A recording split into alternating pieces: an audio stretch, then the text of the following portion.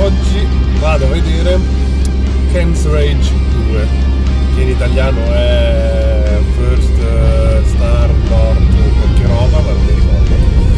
E c'è da dire un paio di cose. Uno, credo che Kenshiro sia molto sopravvalutato rispetto alle sue reali qualità. 2, i Musou sono dei giochi brutti. 3, non ho giocato l'uno, quindi parto veramente male oggi e vediamo se riescono a farmi ricredere, se riescono a farmi percepire la bellezza di questo gioco. A dopo. Facciamo un video breve perché qua sono un po' in difficoltà. Ho la frizione guasta e quindi faccio fatica a mettere le marce.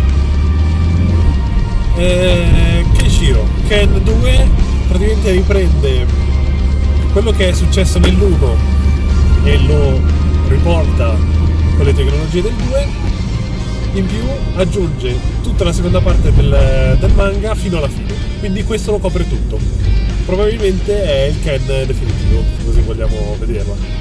È un Musou, quindi si va avanti, si picchia una marea infinita di persone.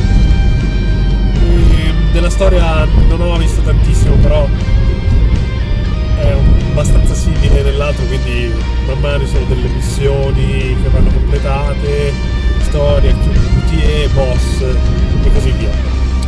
Dream World con più di 20 personaggi, quindi veramente tanti personaggi da giocare, storie inventate, nel senso storie che vanno a riempire i buchi lasciati dalla storia originale del manga, quindi parti viste da altri personaggi e così via. Abbastanza interessante come cosa.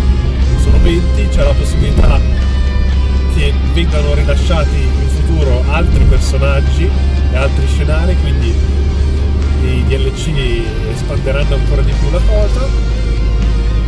L'unica cosa che ci tenevo a dire è che c'era la versione per PS3 e la versione per 360. La versione per 360 aveva dei caricamenti lunghissimi ed era a tempo, quindi più o meno contando si giocava a 2 minuti, no? per darvi un'idea, non si giocava niente, però vabbè, quelli sono problemi miei che devo scrivere un articolo adesso.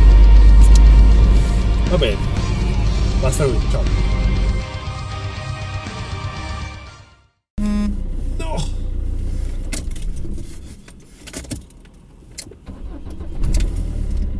Sì, ho la frizione rotta.